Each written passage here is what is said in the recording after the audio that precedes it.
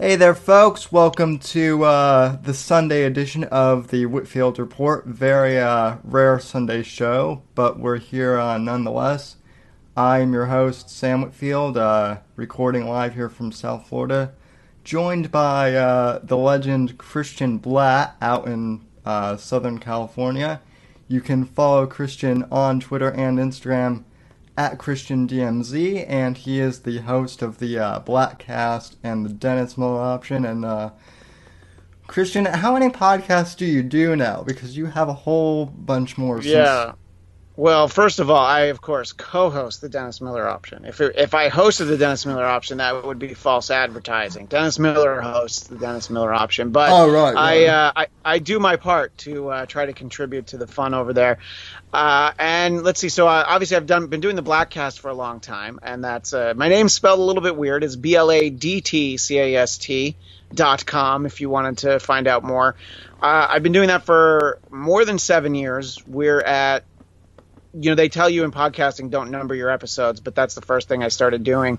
We're at episode 373, so it's a lot. It's and God bless him. One of our listeners has gone back and started listening to all of them from number one, and he'll send me little updates. And I don't know why someone would do that, but so I have that one. And right now, under quarantine conditions, I'm doing more than I used to. It used to be about once a week. There have been weeks where I've done as many as 3. Because it's sort of like fun to catch up with friends, so I'm using it that way. I'll use Zoom to talk to somebody, and then it's like, well, we're just going to record it for the podcast. And some of them are people that have been on the podcast before anyway. But, the guys I usually do it with, I try to talk to them a couple times a month. But so I have that. And then I do shows for a network called AfterBuzz TV that was started by entertainment reporter Maria Menounos and her husband, Kevin Undergaro. Sure. And they so a lot of those shows, it kind of depends on the time of the year. Like I did one for Star Trek Picard. I did one for Curb Your Enthusiasm, but obviously I'm not doing either of those right now. So right now I have 2 shows that I do for them. One is weekly. It's called Marvel Movie News. That's Thursdays at 4 Eastern, 1 Pacific over on the Popcorn Talk.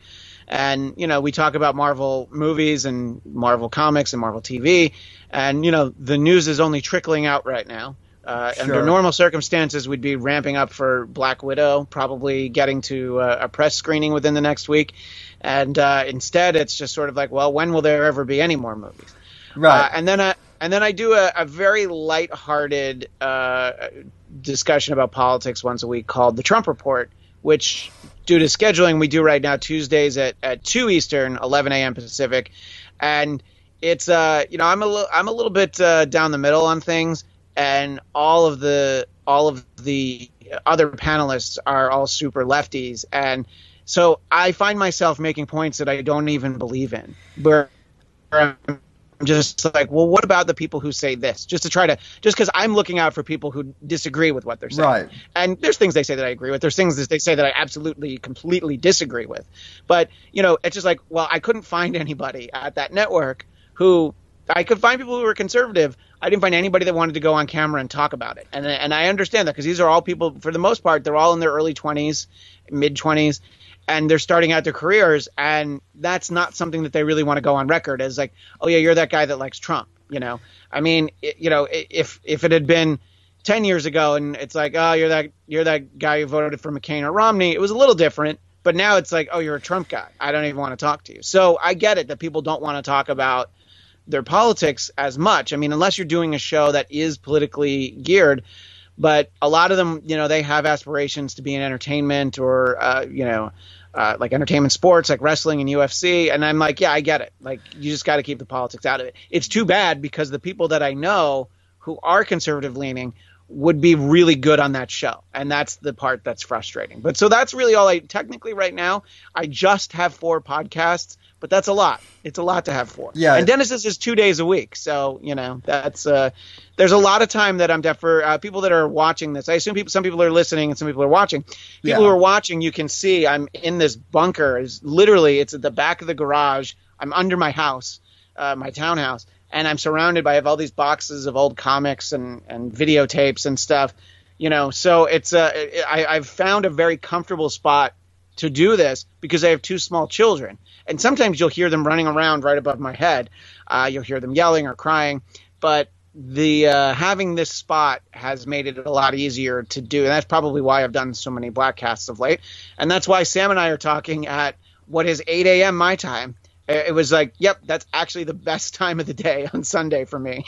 So, yeah. Yeah, well, I really appreciate you for doing this. I think we've actually tried to get this, podcast going on and off for about, 4 years. I think we've actually been trying to coordinate this longer than either of your two kids have been on this earth. So. Yeah, it's definitely been that long. It got a little tricky at that point. Yeah, and then I just wrote to you recently. I'm like, wait, I've never done your podcast. I'm a jerk because you've been on the Bladtcast. You've recorded voicemails and things like that. I know I was in the chat a couple times on your show because it would be like special episodes and stuff, and I've said hi, but that's not nearly enough. So I am glad that we're finally doing this. Yeah, I think you came in one time when I had new Larry O'Connor, aka Michael Hausum, on the show. Yeah. Which is all Michael Hausum, who's like completely out of the politics game. He's like all real estate all the time. He doesn't really post about anything anymore except he had a show for a little while. Yeah. Yeah. Well, so that's kind of the interesting thing. I didn't want to jump into this right away, but it's interesting that you mentioned other politicos in their 20s who don't really want to get involved, because that's kind of where I'm at. I started off, doing this podcast strictly, politically, and then after 2016, things got so dicey with some of the, characters kind of on the, alt-right spectrum popping up, who are kind of in my same age group, and it kind of became like, I don't really want to get associated with these types of, characters anymore. So, it's interesting that you bring that up, because one of the things that I'm kind of known for is I'm one of the first people who interviewed Ben Shapiro before he got real famous, and the reason why I interviewed Ben back in 2012 was because I'm a huge fan of Andrew Breitbart, and I happen to know that you actually knew Andrew. In fact, that's actually how I found Dennis, was because way back in the day, Breitbart tweeted something out like, "Hey, I'll be on the Dennis Miller show, guest hosting," and that was the first time I tuned into Dennis. I can't remember the exact date, but it was one of the shows that Andrew filled in for him, I think. So, and that's how I found you subsequently. Yeah, and I know I knew Andrew because of Dennis. I actually met him in 2004. He was a guest on Dennis's CNBC TV show, which is how I met Dennis, which is also how I met my wife. And I met Andrew there because he was a regular guest, because he was one, two, outspoken, and most importantly, three, great on television. So he would be on all the time, and I got to know him really well. And a few years later, when we started the radio show, I would just have him on. I wanted him on as a guest, and I talked him into guest hosting. He never guest hosted a whole show, and there was a little bit of anxiety about, like, how do I fill 3 hours? And I'm like, Andrew, come on, the way you talk, it's like you're going to turn on the mic, and before you know it, it's going to be over. And then also, commercial radio I don't want to say it's easy, but it's a lot easier to approach, because it's like I'm going to talk for 8 minutes, and then I have to take a break, and then I'm going to talk for 5 minutes and take a break. So it's not like, oh, I'm going to do a podcast for 2 hours. I have to really have it all mapped out before I start, because I'm not going to break. So, and he was great. He always brought along, friends either in studio or on the phone. We had some great guests. And yeah, so I got to know Andrew really well even before the radio show, but definitely having him in studio, really producing those shows with him, is how I got to know him. I knew Andrew well enough that, he was at my wedding. We actually had a table that was him and Salman, who used to be on the radio show, and Sabes and Munga, those behind the scenes guys from that show. So it was basically like Andrew was filling in for Dennis at my wedding as well. Like, he guest hosted the table at my wedding. I have a great picture. I've posted it on Facebook a couple of times. It's a great picture of myself, my wife, and then Andrew and the rest of those guys. So I knew him really well. And obviously, what I always like to point out about Andrew is that, yes, politics is very important to him. You could have a great conversation about that. But my most memorable, most fun times were, one, talking baseball with him. And I think I have the autographed copy of his book that I have, Righteous Indignation. He actually wrote something along. I'd have to dig it out in one of these boxes. It's probably like right in front of me. But it basically says something about like, you love Andre Ethier, one of the marginal players for the Dodgers that I didn't like, that I think that history has proven me correct on. He wasn't actually that good. He was just a fan favorite. Yeah. So, but I mean, I would go to a lot of Dodger games with him. I have some very memorable memories of being at games in the playoffs where the Dodgers got eliminated. Some of it was very brutal to have to sit through. But and just his excitement for everything was really infectious, and I loved talking baseball with him. He had great stories and memories, but it was just fun to be at a game. And he was so funny. That was the thing that I think people who knew Andrew knew how funny he was. But like myself, Andrew, and Steve Hayes, who used to write for the Weekly Standard when there was still a Weekly Standard, we would, just some of the dumb stuff that the three of us were laughing at a couple of times that we hung out. Andrew had this whole thing about how we were all husky male models, and we would like pose, just dumb things like that, products that he'd want to share, and it was very silly. I mean, it's not that he didn't take the world seriously, but he was able to laugh at it. And one of the most vibrant and like people full of life, the most joyful people I've ever met. The last few times I saw him, I didn't even know he had not been well the year before, and he had some health scares. So it was definitely a shock. I got a call from Larry O'Connor, who obviously knew Andrew very well, and he does radio in L.A. and D.C. now. And he before I'd even had time to process it, he called me to tell me that it was true, because obviously him in particular, you read something online, you're like, and you also didn't want it to be true. So So I mean, I knew him really well for probably about 8 years, and it's something that you always wonder. There's a couple people I always wonder about how they would have felt about subsequent elections. One is Tim Russert, who passed away before 2008. Yeah. And then Andrew passed away in early 2012. And there's a lot of people that purport to know what Andrew would have thought about Trump and all that. And I don't think any of them are right. Might have loved him, might have been indifferent, might have hated him. Who knows? He would have lived a few more years. He would have been 4 years older when he ran, and he would have had 4 more years of experiences. I think there are things about Trump that he would have loved, like the way that he handles the press. And that's sort of the things that Dennis Miller likes the most about him. But I think that I love when people talk about Andrew. I love when they remember him. What I hate is when they sit, and I've heard the case made for both sides of the argument. He would have hated this. He would have loved this. And it's like, well, you just don't know. Yeah.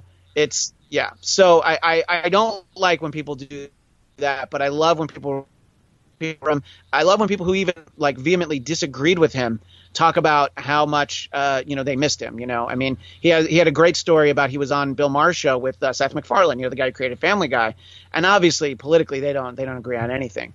But Seth, had Andrew call his son, and in his cell phone he did like all the Family Guy voices to Andrew's son. So it's like it was really hard to not like him when you were in the same room as him. Definitely easy to disagree with him, sure, but he, one of the most likable people that I've ever met, certainly in show business and definitely in politics. Yeah, which is certainly, you can't say that about everyone in the political field, especially, some of the people who subsequently took over, Andrew's company. That's we can get into a whole rabbit hole on that kind well, of... I mean, look, if you look at Breitbart.com, there are people who used to be very strongly associated with it that have not been there for quite a while. Yeah. And I think that's kind of the most disappointing thing. The one thing that I'm glad about the site's success is that, that it's become this huge website, is that, the money for that goes directly to Andrew's widow and their 4 kids. So, I would never want to see that site not be successful, because that directly impacts them.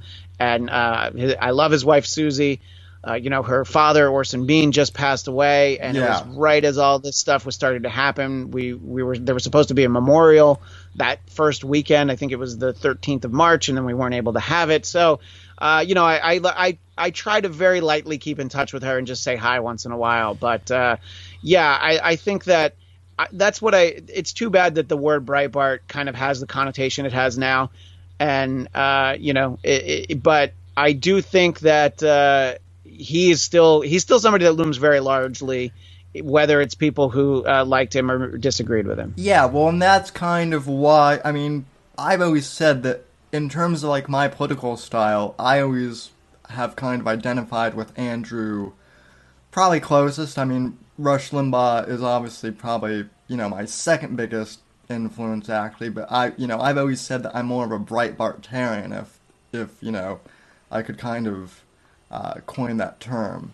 because I do think that the political arena nowadays is polarized, and there aren't very many people like Breitbart who you can just kind of have like a discussion. And also I do think that the whole notion of politics being downstream from pop culture, that's another thing that he was very strong on, that I think is one of the good things that kind of came out of the Trump presidency, if anything. But, so kind of moving on, so you mentioned that you met Dennis on the CNBC show, and then you did the radio show for 8 years, so I wanted to ask you, just kind of in general, are there any particular guests or moments of the show that really stood out to you in particular?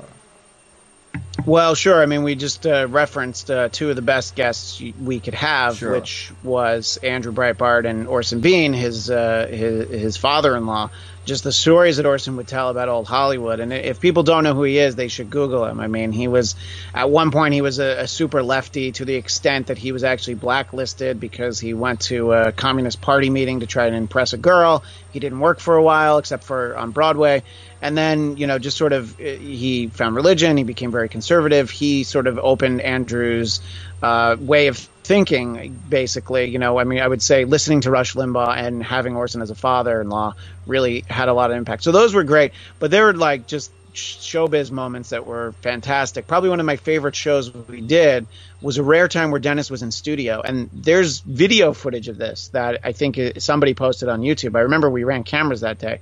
So in studio, it was Dennis, myself, Norm Macdonald, and Jason Sudeikis, who was on SNL at the time. Oh, yeah, I think I've seen that. Yeah, and that was just like, why am I even in this room, much less with a microphone where I can talk into? I think I spoke twice during that. It was just to sit there and watch it was amazing. But, I mean, Norm Macdonald was always one of my favorite guests.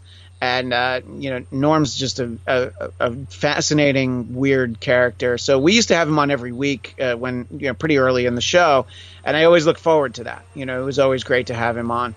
I mean, look, there's other, like, there's been of, being the producer of the show, you're connecting the call or answering it. So I made small talk with Tom Hanks while we were waiting to have him on. And we were doing two segments. He was in Italy filming one of those Dan Brown movies, the second one, Angels and Demons, I think. And I was just going to put him back on hold, but he just made small talk because he's Tom Hanks. He's like America's dad. He's like the most delightful guy in the world.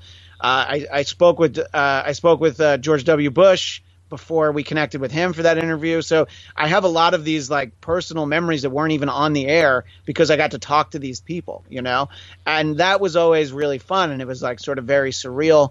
Definitely got to meet all sorts of people, but to point at high points, Andrew, Orson, Norm Macdonald, and look, that's where I started doing the Bladtcast. My podcast was for the website of the Dennis Miller Show. I started just thinking, I'm like, well, if I talk about the show and I talk to the guys that I do the show with, I think that could actually be fun. Maybe people would want to hear it. It very quickly kind of got away from that, but that was the thinking of putting it there and doing it. And then by doing it, I felt comfortable enough to guest host for Dennis. There was a day that he was sick. We couldn't have Larry O'Connor, who was our regular. I asked another one of our regulars. They were out of town. And I was like, I'll just try and do it. And I even told my boss, I'm like, look, I'll do it for an hour. If it doesn't go well, or if I feel like it's not going well, we'll just run a best of the other 2 hours. But it was fun. And I don't know, I did it. I might have even done it 10 times. I did it a lot. And that was fun to host a national radio show. And there was a program director in Reno who hated me so much that he wouldn't air those shows.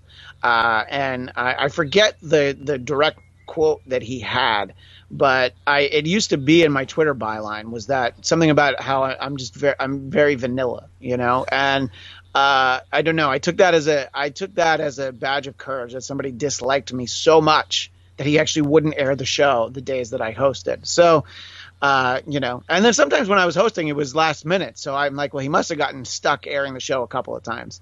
And here's the good thing about this situation is I don't remember the guy's name. I would say it too, because I dislike this person so much. Yeah. Well, so I'm glad I've forgotten what their name was. Yeah. Well, I would encourage you, you know, to say that too, so that, you know, people can go troll him or whatever. But well, I could probably find it in an old email, but it's good that I don't remember his name. I definitely remember the market, though. I'm like, where do you get off? You know, pretend Vegas. Yeah, well, it's not like there are that many, you know, kind of conservative libertarian types out there in Vegas, you know, either that would. Yeah, right. So. I know, but that was fun. That you know, of course, I land on the one thing. I mean, I got to talk to some great people by doing that, just because of the way that these press tours work. It's like a specific day and time, and that was the proof that they didn't care who they took to. So I got to talk to Steve Carell because he was promoting I think the second Despicable Me, and I got to talk. I mentioned him before. I got to talk to Seth MacFarlane because he was promoting the Western movie that he did. Did not perform well at the box office. If you've ever seen that, it's not like awful. It's not great, but there's some good jokes. It's just like, who's going to set out and make a comedy Western after Blazing Saddles? You know, it's almost like, it was done too well. You know, it'd be like if Sam, if you and I decided, let's make a comedy about the search for the Holy Grail. And it's like, wait a minute, that's like the Monty Python movie. Why would you make another one of those, you know? Yeah. Well, you know, and the other thing that you guys have kind of become infamous for, too, is, you know, you guys have indirectly become, you know, part of the KISS lore to a certain extent. Well, I'm glad you mentioned that, because I have the shirt on right now for those watching on YouTube. You know, just because we're in quarantine doesn't mean that you can't still report for duty in the KISS Army. Absolutely. Exactly. Which, you know, kind of begs the question, you know, I know that they're in the middle of their second or third, you know, farewell tour. I keep losing track of how many farewell tours we're into now, but you know, I think this is the second official farewell tour. However, this second official farewell tour is scheduled for 3 years, and look, they're not going to be able to go back on the road this fall, so it's probably going to get stretched out just a little bit longer. So but the last big event that I went to in early March, Will, who I do the podcast with, Will Sterling, we saw KISS at Staples Center, and that was one of those things when everything started getting shut down. Everybody, I was at an event with 20,000 people, you know, and you know, look, it's KISS fans. This is, you know, is hygiene always number one on their list? No, number one is rock and roll all night. Number two is party every day. Somewhere in there's time to maybe take a shower. But it was this sort of like, you know, once we got to like a couple weeks after it, I texted Will. I'm like, all right, I think we're all right. But you know, it was sort of this frightening specter at the middle of my life, was that I went to this huge event, and you know, I have two small kids, and like, did I bring germs into the house? And you know, but to be able to look back and like, hey, I was at a big event, and people are not going to go to anything like that for a while, you know. So I'm glad I saw KISS when I did, because who knows when I would be able to see them again, you know. Yeah. Now, who has the bigger ego?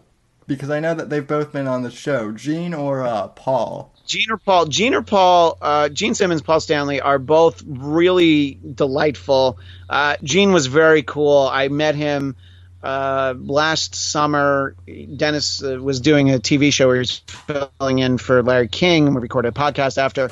And he was very cool, like taking a picture with me.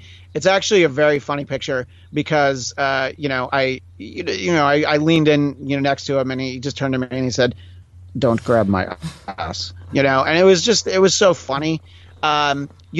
I think anybody who's worked with them will say that they probably both have big egos in either way. But I got to meet both of them because of Dennis, so I'm very excited. And they were both really nice to me. I think that, look, when you're accomplished in the way they are, you generate the kind of money they are.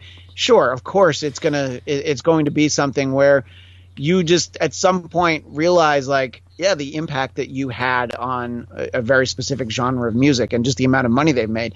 Gene has a really good sense of humor about him being Gene Simmons, and Paul, I think, Paul is very comfortable in his own skin now. But if you read his book, he spent a lot of time, just sort of very self-conscious. And, I think he's very happy now. I think they're both really happy now, and they can't believe that I think Gene is in his 70s, and I think Paul's almost 70, and they're still, putting on the kabuki makeup and, breathing fire and all that stuff. I mean, it's probably pretty crazy for both of them. Yeah, well, I think Gene's kids have certainly kind of, ego checked him a bit too.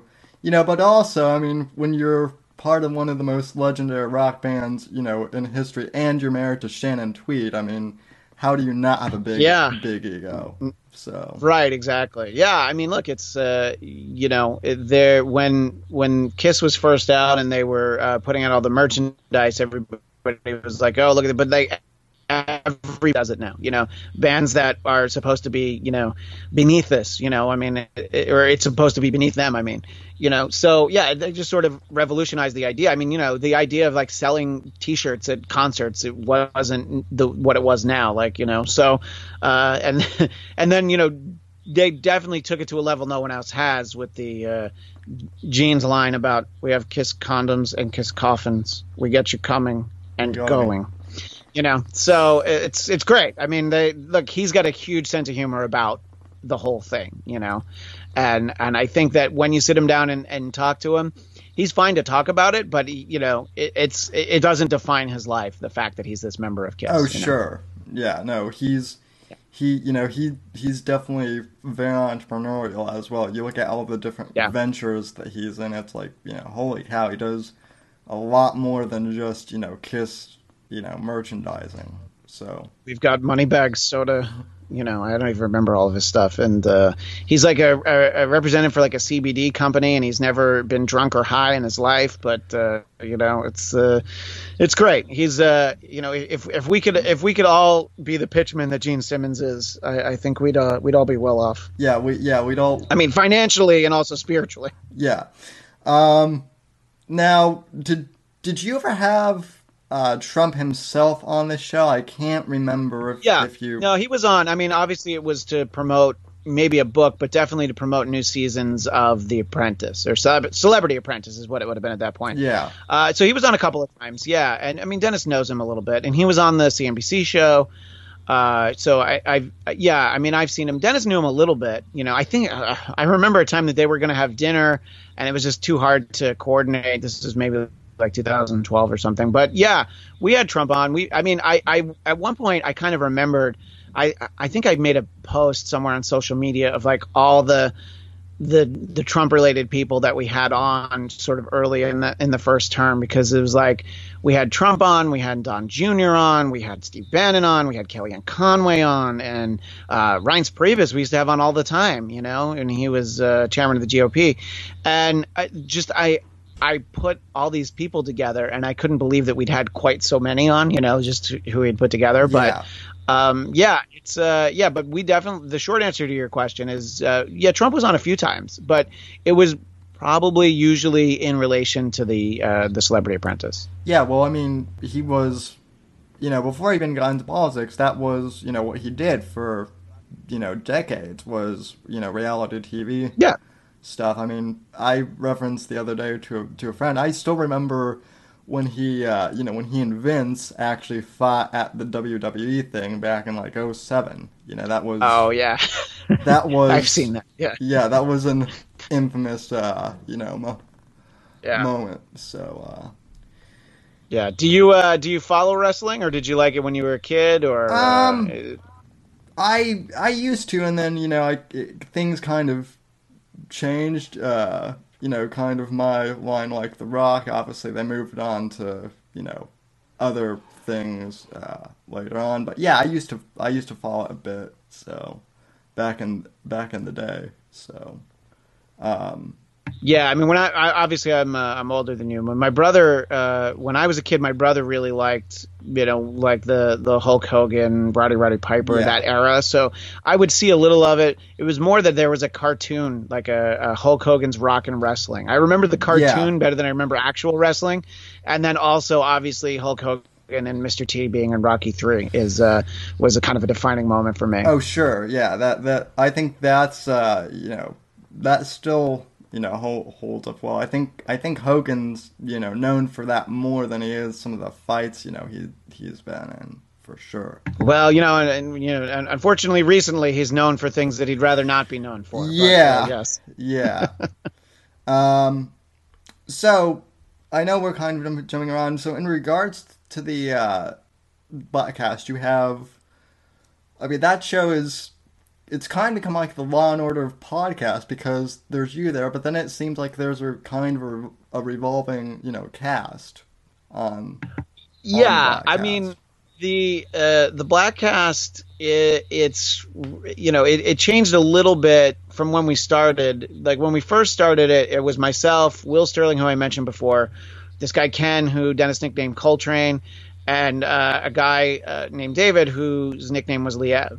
Liev left first before the radio show ended, and he went on to doing mornings in country music radio, which he still does in the LA area. And then he was replaced by this guy Jeff, who Dennis nicknamed Captain EO, as though Jeff were spelled Geoff. That's the nature of that. So so that's how Jeff came in. And then we kept doing the podcast afterwards. It was we would kind of get together, every once in a while. We'd try to record two of them.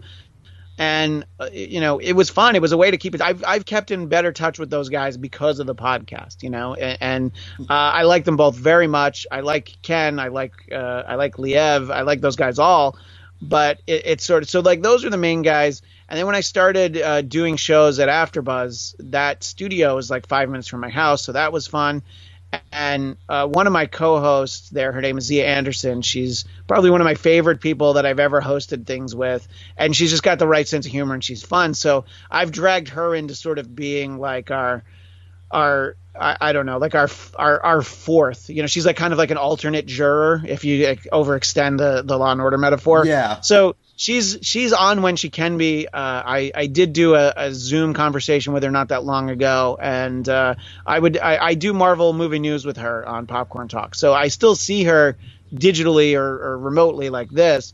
But yeah, so she fit right in, and so she's kind of a regular. But I'll do a lot of interviews. Like I get asked to interview musicians and authors and things, so I'll do that. I'm always happy to do that. I just think that's fun, And and that leads to some weird pairings. There's an episode that I posted last week that I spoke with an author.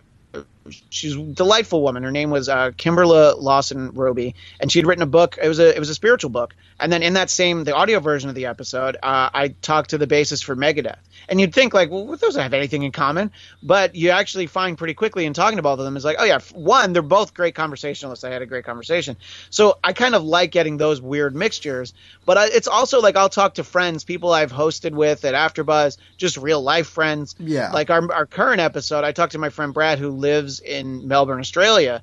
He's a middle school teacher there, and but we have a lot of the same likes in terms of pop culture and stuff. And I thought it would be interesting of like, okay, well, how is it different in terms of quarantine, lockdown, whatever you want to call it, in Australia, and at this point it's kind of very much the same, but sort of the start of it was a lot different. And then there's different parts. What I didn't realize is there's different parts of Australia where schools are still open. It's I don't know. I guess the country is so much bigger than we think about. There's different approaches to different places. So, so I'll talk to all sorts of people, though. That's sort of again, this is the long answer to your question. The core guys are Will and Jeff. And I like to bring back Ken. I think we're going to have him on soon, and I hope to have Liev on soon. But it's really the three of us are the main ones, and then I'll bring in other people, as I see fit. And like I said, doing the show right now here in the bunker, it's like I just want to have a nice conversation with somebody. How are they doing? How are you handling this? What are you thinking about? Also, what are you watching? What are you reading? I mean, there's a lot of time for that for people that don't have two small kids like I do. So, it's that's what I like about the Bladtcast, to sort of wind down this long answer, is that I always say it's like, look, it's not for everybody, but I'm going to bet that there's one episode that is for everybody because it is so different. Like I'll do long form interviews about a variety of topics. I'll talk about comic books. I'll talk to people we just talked about Kiss before. I've done Kiss. Talked about music. I've talked about, movies. I've talked about a specific movie. I did a whole episode on the horrifying Alf Christmas special last year at Christmas time. That's like literally the most depressing 45 minutes you could watch at Christmas time. I challenge everyone to watch the Alf Christmas special and not be bummed out afterwards. Yeah. It's not as like, I don't think that's as bad though as one time when I actually live tweeted with you guys to the Star Wars holiday special. Oh yeah, that was rough. Yeah, that was like some of the. I mean, there's something you can get a level of enjoyment from the Star Wars holiday special. It's so bad. It's so many bad choices were made. But what I always say about that is like the commercials are super interesting because it's like the Egg McMuffin was new from McDonald's and they're introducing it. I'm like, well, that's exciting. Look at how brand new the Egg McMuffin was. What? McDonald's for breakfast? Who would ever do that? And there's toy commercials. And then there's, depending on the version of it you watch, there's a very famous news promo where the anchor is fighting the Frizzies. More at 11, and South Park parodied that guy in their Christmas special, their like second season. So it's like the Star Wars Christmas special is such an important piece of pop culture. I completely understand why George Lucas wanted to bury it. There's a pretty cool Boba Fett cartoon, though. I'm not going to lie about that. Yeah. But yeah, it's so bad, and it's like it's clearly what happens when you don't maintain the level of control over your intellectual property that. Honestly, Star Wars has done ever since. They learned that lesson early. Yeah, although to be fair, I do think I actually know some people who after Last Jedi came out, I have a couple friends who are like, well, I can't believe I'm saying this, but the Star Wars Christmas special is actually better than this. So. Well, I did that a little bit to troll people. After I saw The Rise of Skywalker, I ranked all the Star Wars movies, and so I put I forget, I put all the movies, whatever the order is, and anybody, you can take the original trilogy 4, 5, and 6 and put them in any order, but once you don't have them as 1, 2, and 3, I already disregard your list as being something serious. It's like, no, Revenge of the Sith is not better than Return of the Jedi. I don't care how many times people say it. It's like, it's an original trilogy movie. Yeah. It's better than everything. But what I did is I ranked them, and I actually thought the Han Solo movie was fun. I enjoyed that. So I legitimately liked that more than Last Jedi. Because I watched Last Jedi for only the second time, possibly the last time, the night before I saw Rise of Skywalker. And because I remembered that I was like, oh, I didn't love this movie. And then I'm like, oh, it's so much worse than I remembered. And, people are very defensive about that movie. Including Will Sterling, who I do the podcast with, and Zach Wilson, that I do Marvel Movie News with. They love that movie. I'm like, great, I wish I could love that movie, but I don't. I find it to be incredibly bad and in so many ways. So anyway, what I did is I ranked everything. And so I had the Last Jedi was ranked last. Above that was Star Wars Christmas Special. Above that was the first Ewoks TV movie. and then the second Ewoks TV movie, and I think I might have even put one more thing in there to be obnoxious. Maybe no, I wouldn't have put the there's these old NPR Star Wars radio dramas that are actually really well produced. I should have put those in there. Oh yeah, I've heard some of those. Yeah, I mean, yeah, those. Yeah, those were great. Yeah, I mean, Mark Hamill did voices in those, and I think John Lithgow was Yoda in the Empire Strikes Back one. There's just some like really recognizable names in that, and yeah, I mean, the radio dramas were actually a lot of fun. I would rank the radio dramas above all the prequels and all three of the J.J. Abrams, whatever you want to call the sequel trilogy. Yeah, well, as someone who grew up with the Star Wars Expanded Universe, novels and comic books, which I think you've actually had a couple of the authors for those graphic novels, or at least the artists for. Yeah, I talk very regularly to Dave Dorman, who painted the covers for the comic series was called Dark Empire. Yeah. And after every Star Wars movie comes out, I'll always have him on the podcast and we'll talk to him. I met him because he was a fan of Dennis. And I think we used to do the show in Chicago once a year. So he came a couple times, and I think we auctioned off like a painting he did for charity. He did like a painting of Optimus Prime or something like that. Anyway, so I've talked to him a few times. Dave's a great guy. Yeah, no, I have both of those, comics behind me here in bookcase somewhere, and it's just I heard one of your interview, and I'm like, well, I wish those were still canon at least, because they're they're better than the Rise of Skywalker. So I think that those stories were great, and they, I read some of the novels that, the Timothy Zahn or the Empire novels, but I fell off pretty quickly just because the books were coming out so much, and I was still reading comics every week, so there was only so much time I had at that point, especially like once I got to college. Yeah. I definitely fallen off by then, but. Yeah, I mean, I think that the Heir to the Empire and Dark Empire stories were better tellings of that era. I think if, obviously it was a Disney decision. I think if the sequel trilogy wasn't as invested in having the old characters again, if you had just told a new story in that universe with new characters, I think it might have taken a little while. But I think it would have served them better, than just sort of like, yeah, but where's Lando, stuff like that.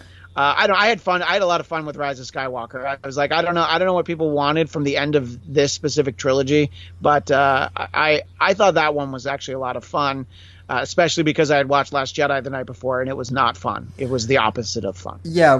Rise of Skywalker, I go back and forth on. I think that they did the best they could with what Last Jedi gave them to work with. I feel like had Last Jedi not been the train wreck that it was, they might have gone a different direction for Rise of Skywalker.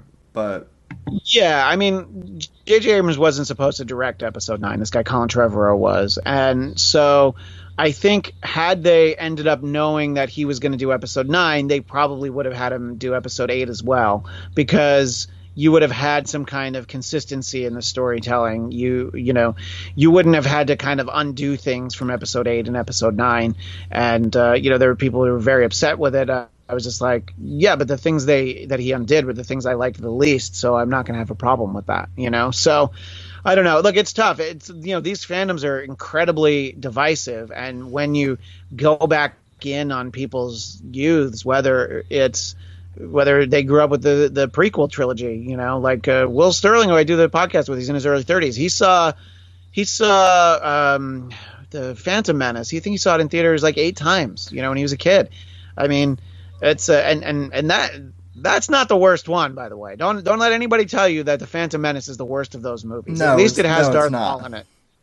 I still say it's the middle one, because the scenes with Hayden Christensen and Natalie Portman. Natalie Portman is a phenomenal actress. She's so, but he made her so bad in that movie. Like Hayden Christensen's badness made Natalie Portman seem terrible. And I was just like, that's the dark side at work right there, to make a talented actress look so bad. Yeah, well, that, and also, I mean, he made the character of Anakin so creepy and stalkerish. I'm like, okay, I'm not sure that Darth Vader is supposed to be a stalker. I don't think that's really the point of. Yeah, how did you turn Anakin Skywalker into Keith Olbermann?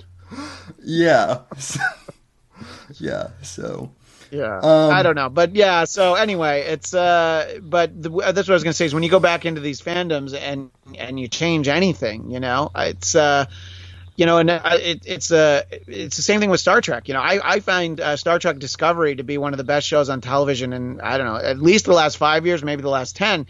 But because it took a different approach to Star Trek, people were very upset with it. And they even kind of caved into some fan service and undid some things at the end of the second season. And then, Doctor Who, I mean, they have a female doctor now. And it's like the problem with that show isn't her. It's these terrible stories that they have her running around in, so people are like, oh, they need to bring back a man doctor. And I'm like, sure, they probably could one day.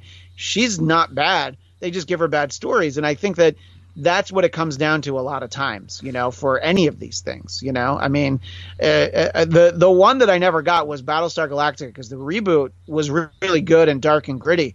The original I loved as a kid, but it was so silly. It was like a ripoff of Star Wars at every turn, basically, and like they turned it into its own thing. And I'm like, oh, this is so much better than the original, and it's like, oh, but Starbucks is a woman now. I'm like, well, so what?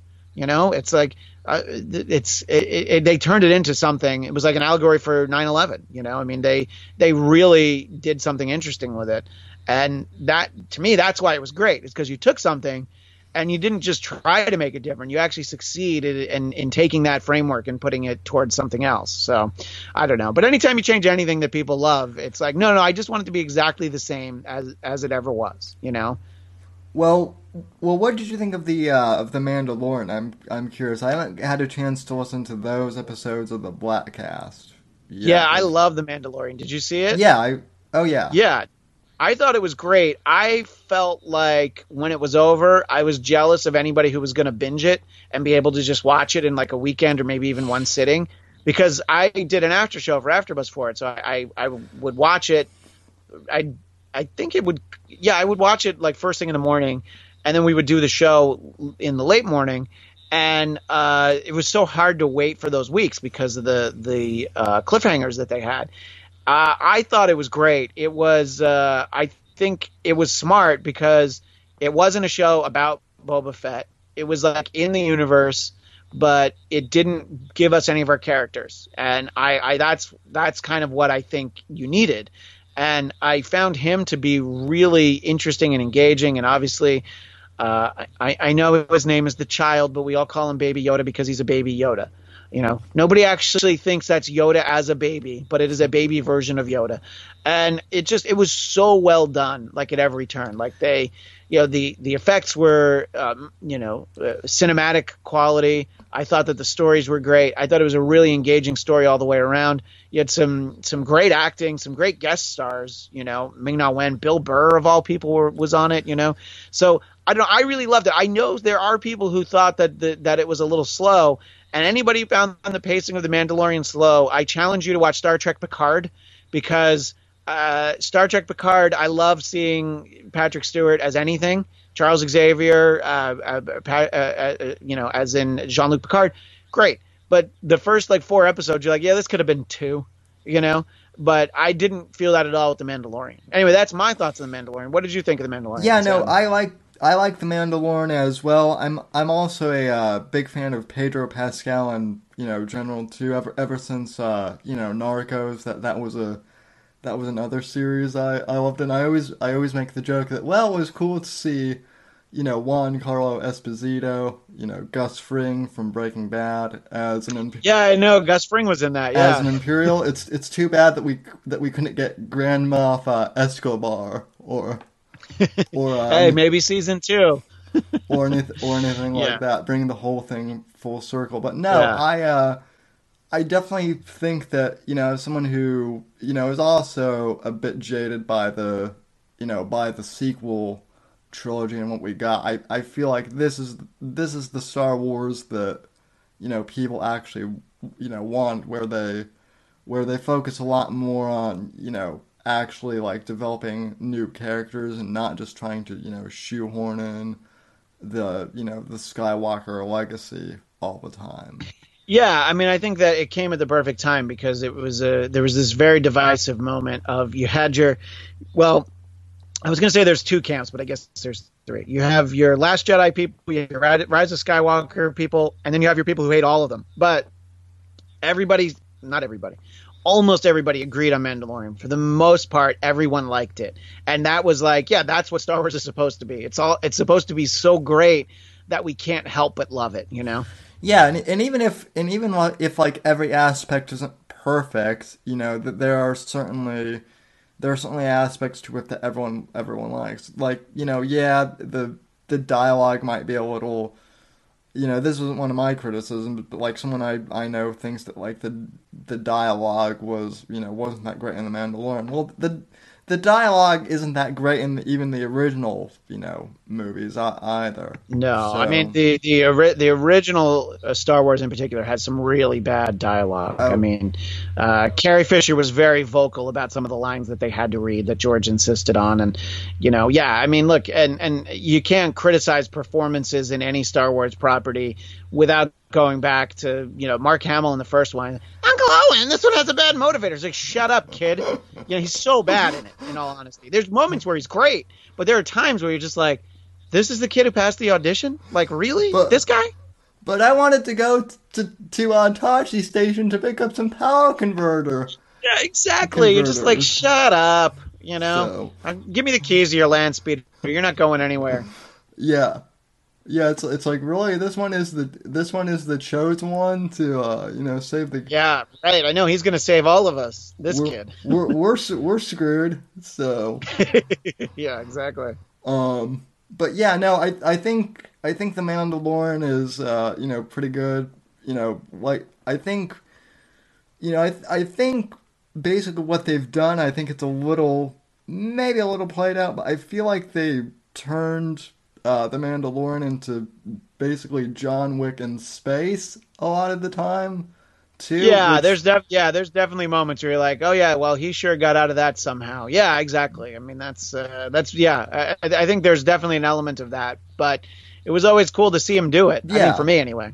yeah, and someone else pointed out, it's like, geez, he sure uses that flamethrower, a lot. That thing never runs out of gas. It seems. But then they It did have seems it run like. out in the final Oh episode, I yeah, think. that Like yeah, but yeah. by the way, if I had a flamethrower, I'd use it all the time. I'd Oh be roasting marshmallows. I'd make toast that way. I mean, I would come up with very practical applications for my flamethrower. yeah. And now with this quarantine, because I know that they were shooting season two almost immediately after they started, after they wrapped season one, they basically started filming season two, and now I'm curious. This is the big question, like we mentioned earlier, with kind of quarantine and everything.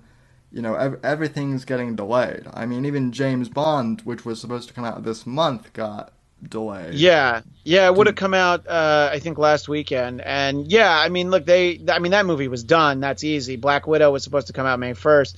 You have some of these big tentpole movies. And, the first movie that changed its schedule was Fast and Furious, was like, yeah, we're just going to come out next year. I'm like, what? But as time's gone on, you're like, oh, they were probably the smart ones to just go to next year. Because, look, Wonder Woman 84 moved from June to August. I'm like, are movie theaters going to be open in August? Maybe. And how many people are going to then want to go into those movie theaters, So it's a valid question. My understanding is that they finished the photography on Mandalorian, but they obviously have a lot of effects work to do. And I think that those properties, they don't let you work remotely from home. So I think that they might have had to stop on that stuff. Like there's a Marvel movie that was supposed to come out in November called The Eternals. That I think is done, but they're not going to get their effects work done in time. So right now it's scheduled to come out in February. So I think that there's a lot of things, but there's other shows. There's other Disney Plus shows. There's Disney Plus shows that are Marvel Universe shows. Falcon and Winter Soldier, Loki, and this show WandaVision about Scarlet Witch. That those were all in different levels of production, and they all stopped very abruptly. So we were supposed to get Falcon and Winter Soldier in August, and if we do, it won't be a complete season. I think. I think any of these shows that say Mandalorian, that there were supposed to be 8 again. And they're like, well, we have 4 of them done. Great. Put 4 out whenever it was supposed to come out, and then you'll do like season 2.5 when you're able to finish it, because it's like people aren't going anywhere. And look, even when you can start going places, I think a lot more people are going to be more comfortable of like, instead of going to the movies, let's watch this thing on Disney Plus or whatever. So I hope that people are keeping that in mind of giving us at least partial content when it comes to TV, TV series and things like that. Yeah, well, and then in the meantime, it's interesting that you've brought up Disney Plus because, I mean, as someone who grew up with the original Amazing Spider-Man show from the 90s, like, having that whole library has been, very interesting to kind of... It's great. Having that in the X-Men animated series, which I'm a huge proponent of the X-Men animated series because they were really respectful of the source material. I'm going to repurpose this interview for the Bladtcast soon, but for AfterBuzz, I did a special of a show that I used to do every week called Marvel TV Weekly. I spoke with the creator and his wife, who was also a writer on the animated series because they wrote a book. His name's Eric Lewald, and his wife Julia. We had a great conversation about that show, and that's one of the things I love about Disney Plus is the renewed excitement for the X-Men animated series, which was like something that my little sister and I watched together. That was sort of like the first like nerd thing that we could bond over. And that sort of bridges the gap between me, doing some of the shows that I do at AfterBuzz. I'm in my mid 40s. I'm talking to people in their late 20s, early 30s, but we all loved X-Men the animated series, Yeah. So it's great. And look, that Spider-Man show is also great, but the X-Men characters are so near and dear to me. I love Spider-Man as well, but just that show was done so well, and I was so happy with the way it was done. I do love that you're of an age where you called that the original Spider-Man series, which, of course, I had a series when I was a kid called Spider-Man and His Amazing Friends, which is also on there. It's not – it's for kids for sure, but I've shown that to my kids because, shows that were for like 10-year-olds in 1983 are pretty good for 4-year-olds in 2020, Yeah. So I think that the 90s Spider-Man might be a little too scary for him. So it's a little bit of a more childlike sensibility. So I love watching those shows with my son because there's episodes with there's a great one. If you're going to watch any episode of Spider-Man and His Amazing Friends, watch one called 7 Little Superheroes because Doctor Strange is in it. Captain America's in it. Let's see who else is in it. I forget now. Prince Namor, the Submariner, the Chameleon. So that one's good. There's one, I think there's 2 with the X-Men in it. So there's stuff to be found in all this stuff. But the having those 90s shows is great. And then there's more recent shows that I haven't even seen. The one thing I was disappointed about that's not on Disney Plus, because I guess Sony owned it outright and it was a partnership with Viacom. There was an MTV animated Spider-Man where Neil Patrick Harris was the voice of Peter. It was right after the first Sam Raimi movie, I think, so they wanted it to be a little bit more, not adult, but for like older kids, maybe for teenagers. And that show you can't get on Disney Plus, which is a little disappointing because I think most people, one, don't remember it.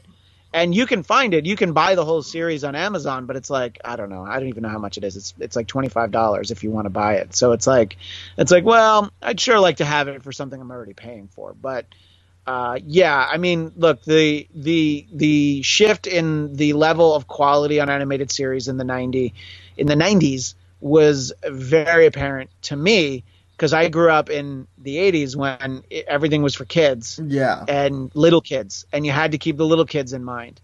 And, the movies that we had, I mean, there's a Roger Corman Fantastic Four movie that I think he made for $1 million. It didn't actually come out, so you have to. I bought like a bootleg video cassette of it at a comic book convention. The same day, I bought my copy of the Star Wars Christmas special, so I was very excited. I bought these 2 VHS cassettes that are somewhere in this room, and but there's a 1990 Captain America that is so bad. This guy Matt Singer plays Captain America. There's a TV movie of Doctor Strange from the 70s. There's a Spider-Man TV series live action from the 70s where his webs are literally like ropes that come out of it.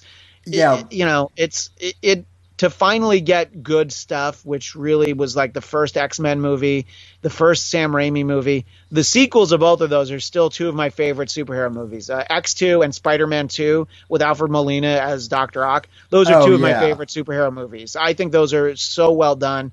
And it just sort of is like, and look, you don't get that without the Tim Burton Batman. You do the Tim Burton Batman, people are like, oh, wait, we can make these movies good? Okay. Yeah. Because, like, I have a soft spot in my heart for the Richard Donner Superman. It's a little hokey. And the second one is okay.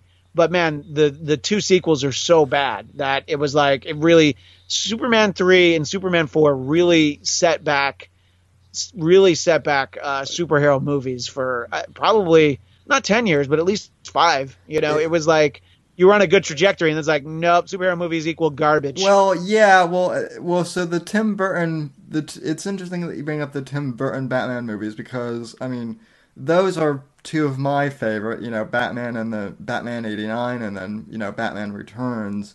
And then you get Batman and Robin, which is just kind of like... Don't forget, before that, you get Batman Forever, which Batman Forever, also directed by Joel Schumacher. It's not great. It's not as bad as Batman and Robin. And my hot take on Batman movies is Val Kilmer is still my favorite Bruce Wayne out of all the Bruce Waynes, and that includes Christian Bale, because he played him right. I think Michael Keaton, him as Batman was great. Something about Michael Keaton as Bruce Wayne I never quite bought. And then Christian Bale didn't have the spoiled millionaire aspect of it, or billionaire, excuse me. So Val Kilmer's actually my favorite Bruce Wayne, not my favorite Batman. I think that was good. But once you bring Robin in, and then that next one has Batgirl too, that's when you're going into the territory you shouldn't be, Yeah. I mean, the writing on that was just, it was so bad that, that kind of, you want to talk about superhero movie setbacks. That one really set back, superhero. Well, he's talked about this on the air, but did you know that Dennis did a punch up, a rewrite on Batman and Robin? They didn't use any of the stuff he wrote, but he actually wrote a version of it. I actually, on one of the YouTube channels I subscribe to, and I was actually going to text you about this or message you, but on one of the YouTube channels I follow, someone actually somehow got a hold of that, write-up somehow that Dennis did. And that's interesting. I'd like to see if it's really that script. I've read the Kevin Smith Superman Return script that he did, which basically takes the death of Superman and the return of Superman and turns it into a movie. Yeah. I didn't believe that was really out there, and then I did see it. So yeah, I mean, look, Dennis turned in that script to somebody, so I'm sure it exists somewhere at Warner Brothers. So it's not impossible that somebody gets it. But he's told me a couple of jokes that he put in it. So if those jokes aren't in that script, then I feel like it's probably not really his. But I'd be fascinated to read that, to read Dennis's take on a Batman movie. I don't know. I think that would be interesting. Yeah. Well, I feel like his jokes would be a lot, would be a lot better than some of the ones we got in Batman and Robin for sure. Yeah, well, one of them he said on the air what it was. It's what's her name, Barbara, who's Batgirl. So Alicia Silverstone. So superhero movies have a lot of these sequences where you put on your suit and you get on all the gear, and it's like a very big dramatic moment. I just earlier this week I live tweeted the director's cut of Daredevil, the Ben Affleck Daredevil, and it's a bit of a mess, but there's some good stuff in it. And it has one of those moments, and we're like, oh yeah, every superhero movie used to have this, where they're getting the suit on and everything.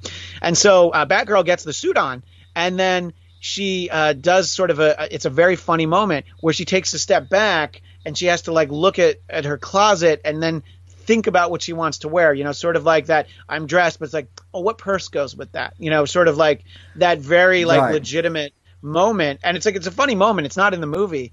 And Dennis explains it better than I do, but I was like, oh, that's great. I love that. I love that he, brought that kind of sense of humor to it. So yeah, if we could all read Dennis Miller's Batman and Robin, I think it would, at the very least, it would be an entertaining read. In regards to Dennis and his sense of humor, because people actually always ask me about this, because I actually get a lot of Dennis's arcane references in humor. How much of that is a bit that Dennis does, and then how much of that is kind of like? I mean, he knows everything that he's referencing.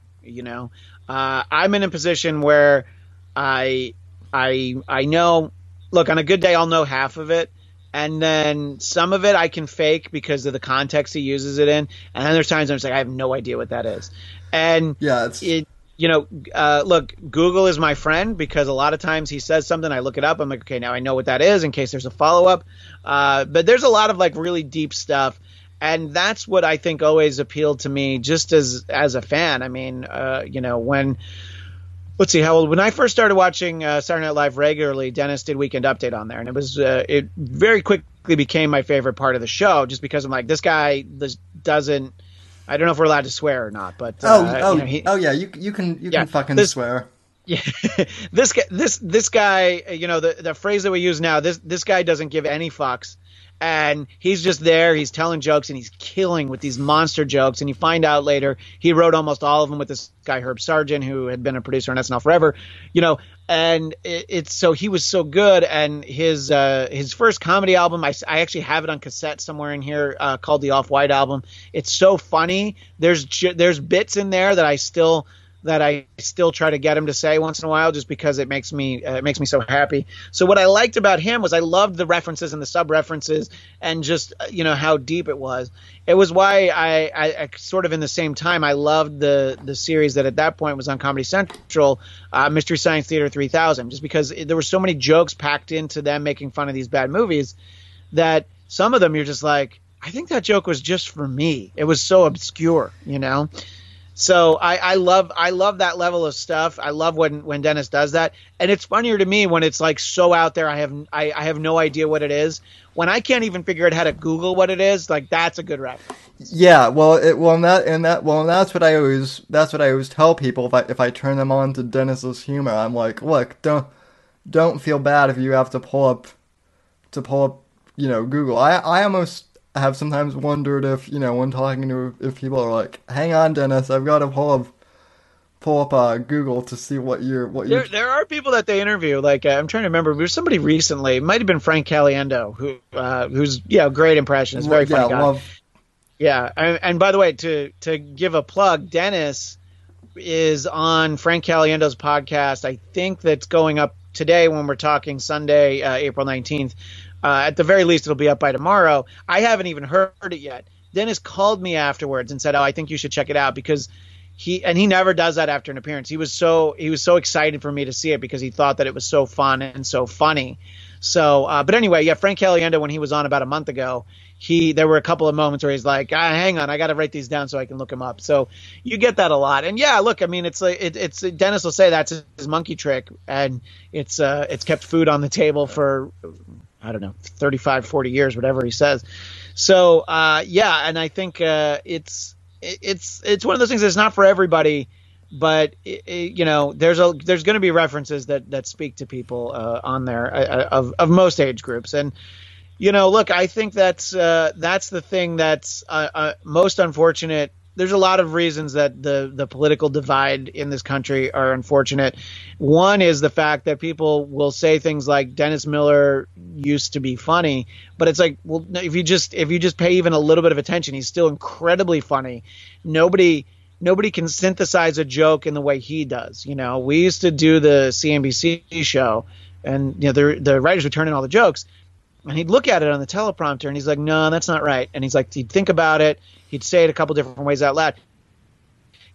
He changed, and then when he read it again, you're like, that one word actually made it so much funnier. And his mind has probably always worked that way. He still does that. And I think that it's such a funny, fertile comedy mind that it's like, yeah, there's certainly, I don't know. Look, if you can't laugh at a joke that you disagree behind the ideology of, then being in or around comedy probably isn't for you. I mean, I think you have some great people. Look, Chappelle's done very well with that recently. Bill Burr, Jim Norton, I think is great too. Like these are all guys who are great, and they say things that I'm like, I don't even know if I agree with that, but it was so funny, I don't care. Yeah, you know what I mean? Well, probably one of my favorite stand-up, comedians. Although probably I shouldn't publicly admit to this, but people already know is Louis C.K.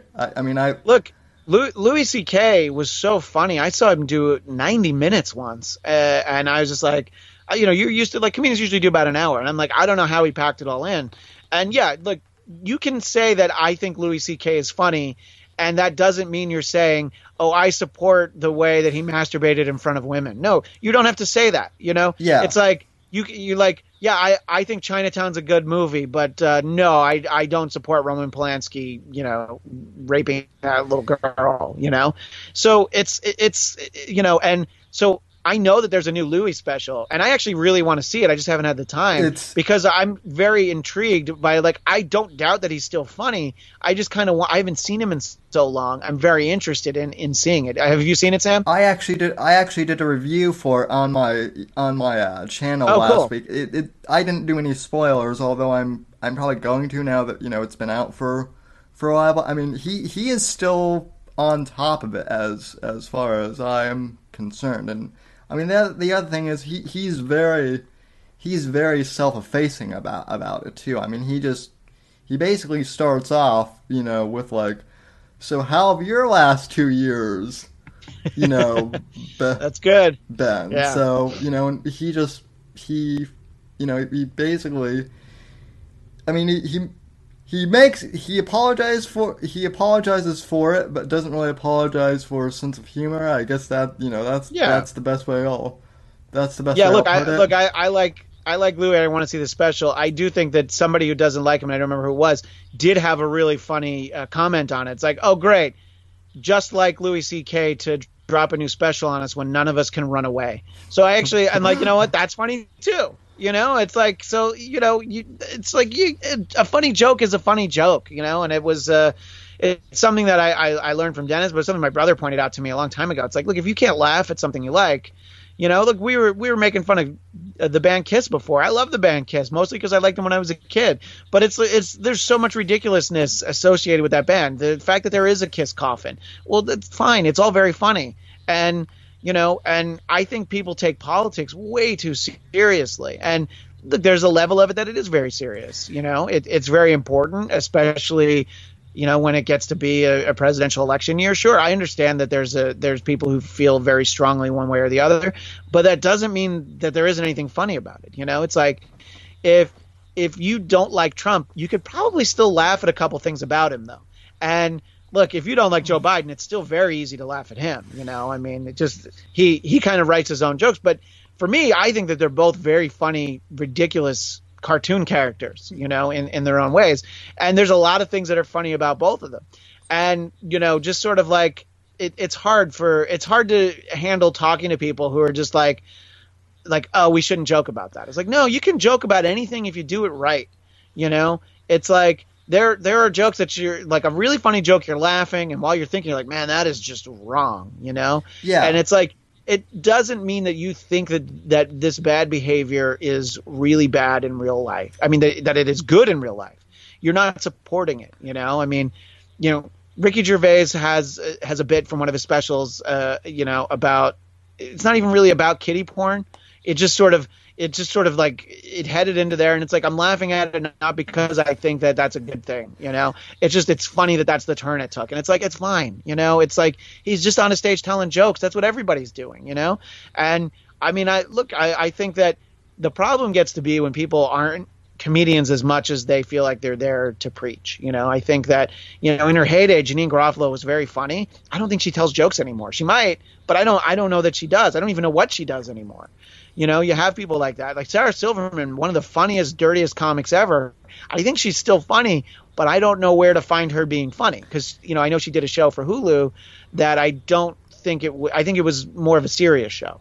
She had a sketch show that Brian Posehn and some other people were on. I thought was very funny, but that was like 15 years ago. Yeah. So it's like people who can still be funny. It's great, and I don't think we should care so much about what their ideology is. You know, it's like, are they telling funny jokes? Great. You know. Yeah, well, and that's why I love Dave Chappelle. You know, and again going back to Louis, and this is kind of like another reason why I've kind of dipped out of doing the show, you know, strictly political, because this podcast used to be more political, and now it's more like, you know, a political, you know, kind of comedy show.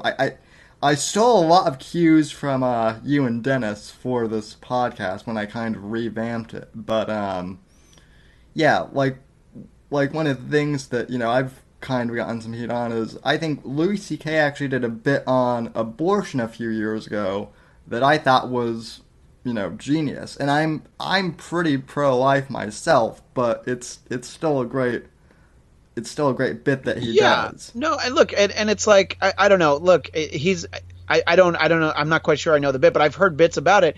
And in general, somebody isn't saying, you know what's really funny is abortion. No, but it can make you laugh because it's unexpected. You know, I mean, it's you know, it's a divisive hot button issue, sure, but it's also like, I don't know. It's like you can there's ways in which you can laugh about it, and where you're not really trying to make a political point. That, you know, look, a joke that is funny and makes your political point, sure, that's good too. But you don't necessarily need that, you know. And, you know, if I were to think about, you know, some of the specials and things that I've watched, you know, especially, yeah, somebody like Chappelle, somebody like Louis, it's like, yeah, there's a lot of stuff that's wrong in there. But see, you're saying you're pro-life, but you can laugh at an abortion bit, because why not? You know, I mean, if it makes you laugh, it makes you laugh. And you don't have to then break down, but my actual feelings about the issue, where it's like, you don't need that. Yeah. You know, it's like, it's fine. You feel the way you want to, and Louis feels the way he wants to, you know, and I don't know. And I also think that, you know, people's opinions are able to change on any of this stuff, you know, so it's like, it's okay to laugh at something. And yeah, I mean, that's kind of the worst thing. I haven't been at an actual comedy show in a little while. The last one I was at was, it might have been Dennis's special taping, which was like almost 2 years ago now in Knoxville. And I wasn't like in the audience much, but, you know, you do get a lot of like people looking around like, is it okay to laugh at this? You know? So I think that's kind of the worst part of where we're at culturally, not even politically, is just everybody's like, oh, I want to laugh at this, but should I? You know? And yeah. And then people who are like, I'm not going to laugh at that, but I'm going to applaud because I agree with the politics behind the joke that actually wasn't that funny, you know? So it's tough to navigate. And I completely respect any comedian that's like, yeah, they don't come to me for politics. David Spade's a perfect example. He's like, nobody's coming to me to hear what I think about politics. Sure, he's got a TV show. I'm sure he'll make a joke about a funny picture of Trump, a funny picture of Biden, but he's not there to talk about his politics at all. And honestly, I don't want David Spade talking about politics. You know, I want him talking about what he's comfortable talking about. What do you think? Because I know that another friend of the show is Nick DiPaolo. I've become a huge fan of Nick in a few years. I mean, Nick is definitely more cutthroat in terms of, you know where he's coming from. Yeah, no, and look, Nick had a special that he put up for free on YouTube, which I thought was an interesting choice. I thought it was really good. There's definitely stuff that I didn't agree with in there, but the jokes were funny, so I didn't care, you know. And I think Nick is very funny. He's definitely dug in. It's like, well, this is what I think. And I'm going to see, it's like, I'm going to tell the jokes that I believe in, regardless of where I am. You know, I mean, I think we haven't talked to him in a little while on the show, but I know he relocated to Georgia. Yeah. But, you know, he was telling jokes in front of New York audiences. And I mean, it's like, yeah, but I mean, these are the jokes. So it's like, you know, you don't think that's funny. It's fine. You know, he's very unapologetic. And he's so funny. I memean, Nick is so funny. And there's definitely a couple things that you're like, yikes, that was a bit too far, you know. You know, like he said something about Alyssa Milano where I'm like, okay, that's funny. You probably took it one step too far, but I'm not saying, you know, he should apologize for that joke. No, it's like, it's fine. I'm like, I wouldn't say that, but I'm also not Nick DiPaolo. You know, that's not my job to say something. Well, like that. I also always tell people, I'm like, if you think Nick DiPaolo is bad, you need to go back and listen to the old Sam Kinison Oh records. yeah, no, yeah. Sam's old albums are pretty amazing. Which, Yeah. I love that story that Dennis always tells about Sam Kinison too, because I can actually, the way Dennis tells that story, I can actually visualize it completely. Are you talking about Dennis? This is Seika. Is that the story you're talking about? Yeah. The adult film star, Yeah. Seika. Yeah. Emmanuel Leoncock, one of the first adult films I've ever actually seen, and let's just say there's some interesting usage of a ping pong ball that I don't think I was emotionally ready for as a I don't know how old I was. I was probably in middle school, and I'm like, oh, I didn't know that was a thing. But anyway, Sam Kinison was great, and I think in his heyday, I probably didn't appreciate Andrew Dice Clay, because I think I took him at face value. You kind of didn't realize what it was that he was doing. Within a few years, I kind of got it. Like, Andrew Dice Clay is so funny. His like first special, he does a bit around the campfire where he does all these impressions. It's not like all the nursery rhymes and stuff. And my wife and I saw him a couple years ago. He's still very funny, but he knows that people came to hear the nursery rhymes, so he does them at the end. And it's like he just sets them up and then the audience yells them. It's like, okay, so it's like the Stones playing Satisfaction or Kiss playing Rock and Roll All Night. It's like, if you go to see him, you kind of want these things. And, it's the social commentary that people were making in the 80s. It's, in some levels it might seem dated, but a lot of it is like, oh yeah, like, first of all, you can't say that now, but people do still feel the same way about the different levels of bullshit that you kind of have to put up with. One, in day-to-day life, but two, just trying to tell jokes, how difficult it can be to actually say something that is funny. I mean, I do it all the time. I have jokes I'll say on the podcast. It's like, I have a great joke that I'm not going to tell you right now to Dennis. Every once in a while I'll tell him one, and then he's like, it'd be like, yeah, you should probably cut that out just for you, so that I don't get the headache of having said it on the podcast. Yeah, I even have to do that. I was in a mass communications course one semester, and we had to like do a thing on like favorite comedy albums or something, and one of my favorite comedy albums is Richard Pryor's album called Super Nigger, and I actually had to write the professor and be like, hey, can I actually say what the title of this is in my... Yeah, or do I have to call it Super N dash dash dash? Do I have to call it Super N word? And look, if you were giving a presentation in front of a class, I would be like, yeah, just don't call it that. But it depends. What did the professor say? He actually did say that because it's the actual name of the thing, that obviously I could use the title, and I actually made the disclaimer at the beginning. I'm like, hey, listen, I didn't call it this. This is what Richard Pryor, who's blacker than black, call. Yeah, call no, and look, I know that album. It's great. Day. I mean, it's sort of this idea of Superman and look, it's look, I get that conversationally that's not a word that people that look like you or I get to use, and I don't necessarily feel comfortable actually quoting bits from Chris Rock specials, but they're in there, and I'm able to laugh at them, and I don't feel like by me laughing at him using that word, that means that I'm clearly supporting centuries of setbacks and racism. I'm supporting slavery. Like, obviously, if you laugh at a black comedian that's using that word, it's very funny. And by the way, in the right situation, white comedians used to be able to sneak that word in once in a while and have it work for a conversation. I think Bill Maher found out the hard way that we don't get to say that anymore. Yeah. Yeah. Which, I mean, begs the question too: is political correctness kind of going too far in terms of interceding in comedy too? Because look, I understand when it's words that are really hurtful, you have to at least be careful with them. I don't think anybody should be told no, you can't say it.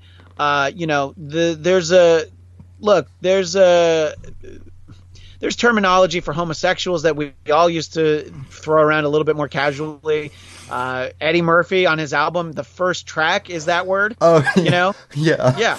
Yeah, and it's like, to people in that community, those are words that are really hurtful to them, and it's like, all right, well, I don't necessarily need to use it in a public forum. Will I ever maybe use a word like that one-on-one to try and make somebody laugh, but not with a microphone turned on? Yeah, probably. It'll probably come up once in a while, but you're very mindful of it. It's not the way that we used to throw around words before. I mean, look, the N-word is in the Bad News Bears, the original one, not the remake. Yeah. When they list off all the people on the team, it's a word that the little white kid says. It's a really funny line. But when they did the remake, they sure weren't going to put that in there, Well, I mean, my friends and I always, call each other the F word all the time. Oh, you're being such a flagger right now. Right. Yeah. No. Exactly. And I mean, look, I definitely. Not even when we were kids. I mean, I feel like even when I was in college, people still threw that word around. Like, don't be that, And it's like, look, it's a different world now for sure. I mean, you have public service announcements that like, don't say that thing is so gay to mean it's bad, But every once in a while, you're going to see something. You're going to see Jim J. Bullock in the center square on a rerun of Hollywood Squares, and you'll be like, wow, that is so gay because he's so gay. It's like there's a way to use things like that. Scott Thompson from the Kids in the Hall, he has a character named Buddy Cole, and Buddy Cole throws that word around, and it's very funny, and he uses it. And there's a Kids in the Hall song called "Running Faggot," and it's so funny, but it's also from 30 years ago, and they'll perform it live, and they sort of like acknowledge the fact it's like, it's like. Some of you were laughing just because of the word or so, it's I forget how I haven't seen them in a little while, the Kids in the Hall. So it's, there's a lot of, I don't know, it's a minefield to just talk. And I think that, there's a short list of words that you're like, just be mindful of what the repercussions are if you say it. Yeah. And I think that a word that comedians throw around a lot and gets thrown around conversationally is the word cunt. And women hate that word. Most women. My wife hates that word. And I'm like, yeah, but that's kind of why people use it, is because it's such a terrible word.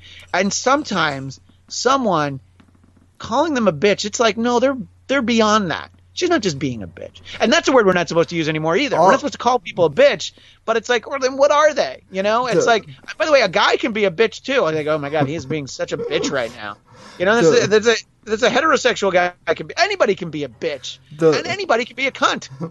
The funny thing of it is though about cunt is like everyone I know who uses that word though, it's all I've rarely ever heard a guy say that, but I've heard more than once in the last few years actually women calling each other that word. It's funny. It's like, I've certainly heard Sarah Silverman say that. I mean, it's she might have been one of the first that I remember anyway.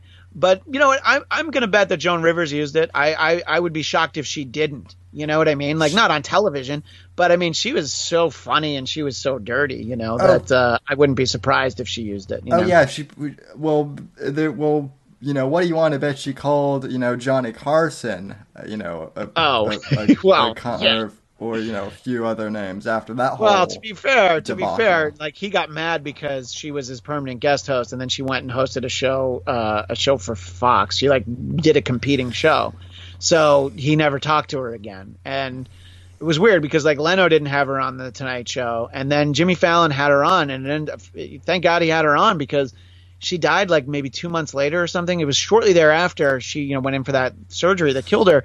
But she hadn't been on the Tonight Show in, I don't know, more than 25 years, basically because Johnny was so mad about it. So yeah, I'm sure she used that term to characterize him. And, she burned that bridge, and she did a show for Fox for I don't even think it was on for a year, her late night show. So I don't know. I mean, career wise, she did fine, but she could have, theoretically, she could have ended up being the next host of The Tonight Show. I mean, she used to guest host a lot. Gary Shandling used to guest host a lot before Leno, so if she didn't do that, I mean, it probably would have been another 7-8 years. She would have taken over in the early 90s. But yeah, anyway, sorry. So I went down that rabbit hole. But yeah, I'm sure she's used that. I've probably heard her use that word like on Howard Stern on Satellite or something, if I think about it. Yeah, I know. I know. I've definitely heard her, use that on some of the Stern archives that I've heard. Yeah, it's real interesting too because with podcasting and that whole medium, I've been doing this since '08, the podcast format, and it's always been very interesting because. So wait, sorry, you've been doing a podcast since 2008? Yes. Wow, you're like one of the few people that I know that's been consistently doing it, because I didn't really start till early 2013.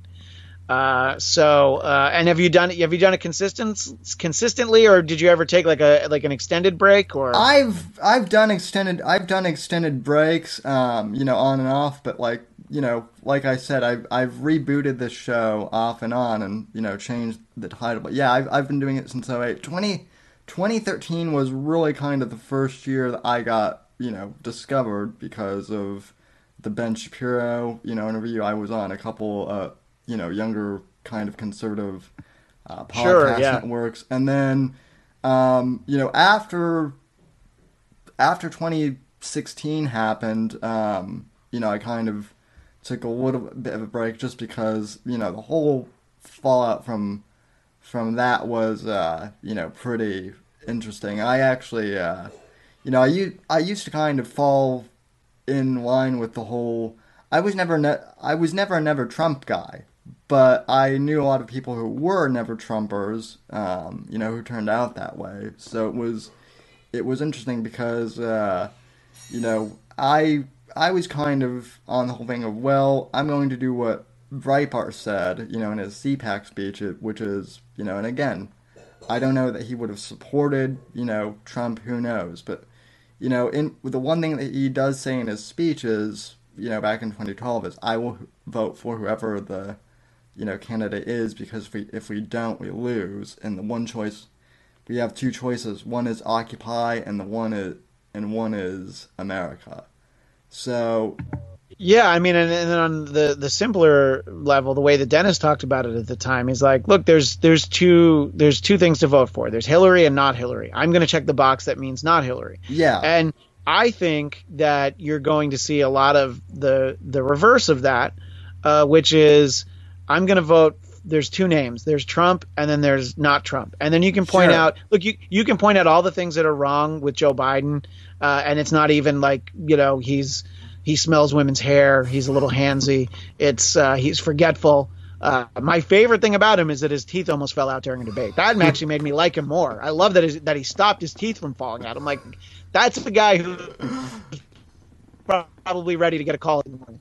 But, but look, there's people. It doesn't actually matter whose name is next to that, because it's just like, and I don't begrudge anybody the way that they feel one way or the other. People, I know people who love Trump, and I think there are things about him that I like, that I think are very funny, and I think that there are things that he's done that's well. It's that he's done a good job on plenty of things, and I think, like, do you want to point to how he handled the pandemic in the first month? Like, you can, but what about what's happening right now? Let's definitely focus on that first. How do we get out of it? And if you want to worry about, who's in trouble for not listening to this or that, great. You can put people on that story, but let's not make that our primary focus. Let's figure out, like, well, do the states have enough tests? Because you hear that and you go like, okay, well, that's a problem at the federal level if they don't. And, I think that it's a fascinating time, which will be more enjoyable to look back on in 5 or 10 years when we're not living it, to just think about this time that there was this election, that there was this global pandemic in the middle of a presidential election, and however it plays out. I mean, look, it's are people going to feel more comfortable? It's like, well, Trump's kind of been there. Let's give him another shot to stick with it. Let's not change horses midstream. It'll depend on how healthy are we in November. Are we voting in person? Are states primarily going to really lean on voting by mail, which I understand there's problems with that.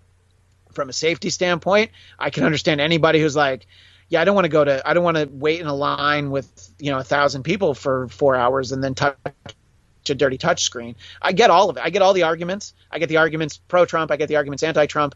I get the idea for voting in person, for not voting in person. And I don't know what's right, and I don't know how it's going to go. The way it ever happens, it will be fascinating to look at. And it's like nobody's had this happen in the middle of their presidency. I mean, FDR had World War II happen while he was president, but he's also, he's elected for 4 terms. You have wars break out. You have smaller wars break out. H.W. Bush had the Gulf War, but you'd never had anything like this. And this isn't the American pandemic. This is the global pandemic. So it's like we're having this everywhere. And, if you want to compare us to other countries, you can, but the populations are so different and they're concentrated in such different ways. I'm glad that South Korea has a handle on it. But it's a much smaller it's like I don't even know what the population is, but is it less than Texas? Maybe.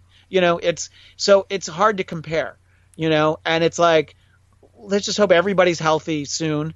And I know that there's differing opinions on this too.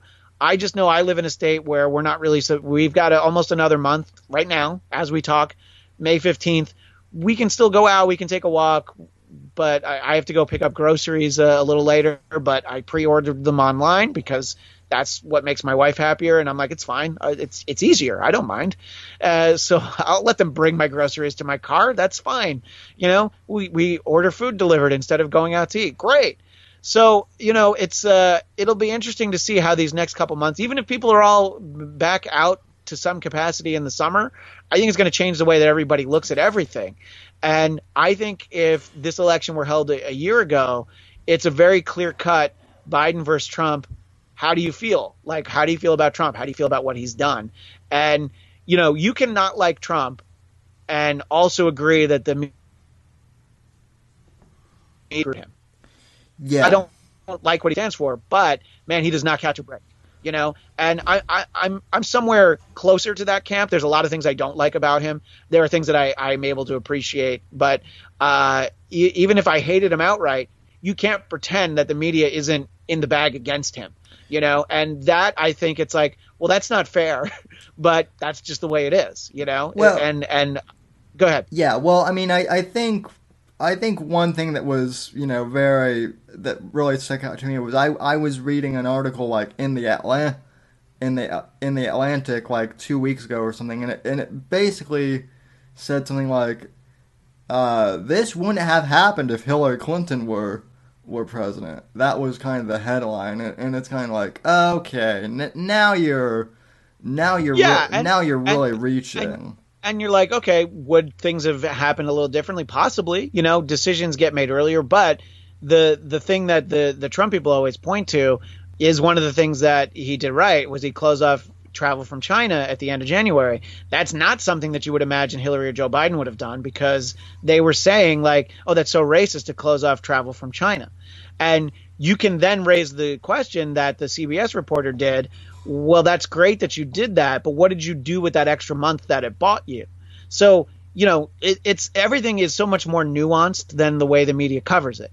It's like, well, if you're starting from a place that Trump is bad, that's probably not going to give you an honest break in the story. But at the same time, President Trump's new favorite outlet is OANN, or just OAN. And they start from a place of Trump is great and can't do anything wrong. And I'm like, well, that's not right either. Yeah. Neither one of them are right. And I would love there to be some kind of media coverage that I felt good about the information I was getting. I mean, look, I live in LA, so I get the LA Times app. I read that, but that's not everything I read, because you're just like, well, they have a specific point of view. And, Breitbart has a specific point of view. I still think the Drudge Report is incredibly valuable because, yes, the headlines are heavily editorialized, but it is still an aggregate for news, and it goes to these other sources. So he's just collecting what other people are saying. And, yes, he writes his own headlines. And, Andrew used to handle the overnight shift on the Drudge Report. He and Matt created that together in the mid-'90s. And that's really how Andrew made his name. He created that, and oddly enough also created the Huffington Post, except that the Huffington Post that he tried to create, he wasn't able to because all the conservatives weren't allowed to contribute to it at the last minute by places like National Review and Weekly Standard.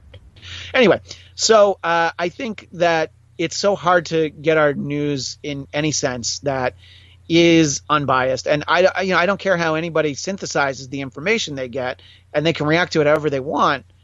I just wish we were all getting more accurate information than we are. And there's no news source that I feel like, well, clearly this is the best one. I would have to say, like, I have about 5 or 6 ones, I'm fairly, like a pro-Trump guy, now. I didn't vote for him in the primary, but when it came to the general, that was kind of when I, signed up and, like, got him ag hat. Now, do I think everything that he does is, genius? No. I mean, I certainly think that there are certain moments during the day where I'll check his Twitter and I'll be like, okay, did you really need to tweet that, Yeah, look, I mean, there's the absurd level where it's like,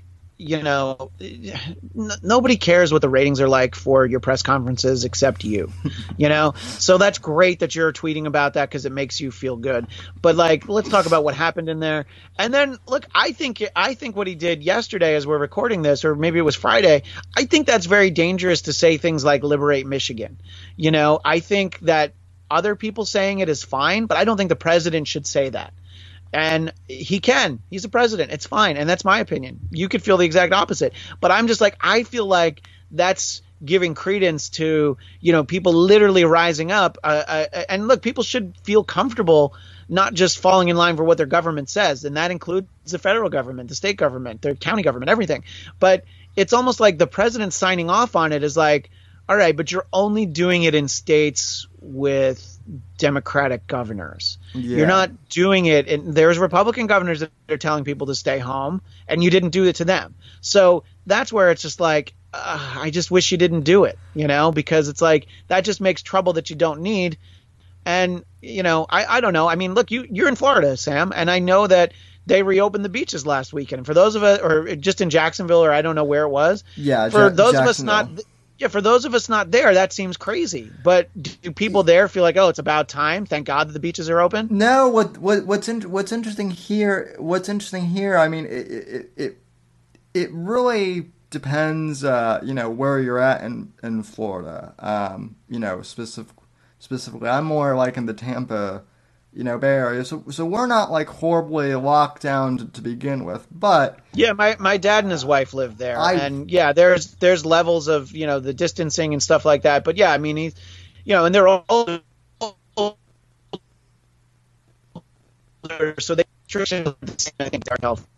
Yeah, sure. But I mean, I think definitely here, kind of even amongst Floridians, people are kind of like, are we sure that people should be gathering at the beach? Already. I mean, I understand. Some people feel locked in, but it's like, okay, maybe we shouldn't be, opening up the beaches. Yeah, I think if the beach is open and there's like, 6 people spread out over like the whole beach, I'm sure it's fine. But when you start crowding, that gets to be a problem. Look, I read that Texas is going to do some reopening at the end of the week or at the beginning of the month.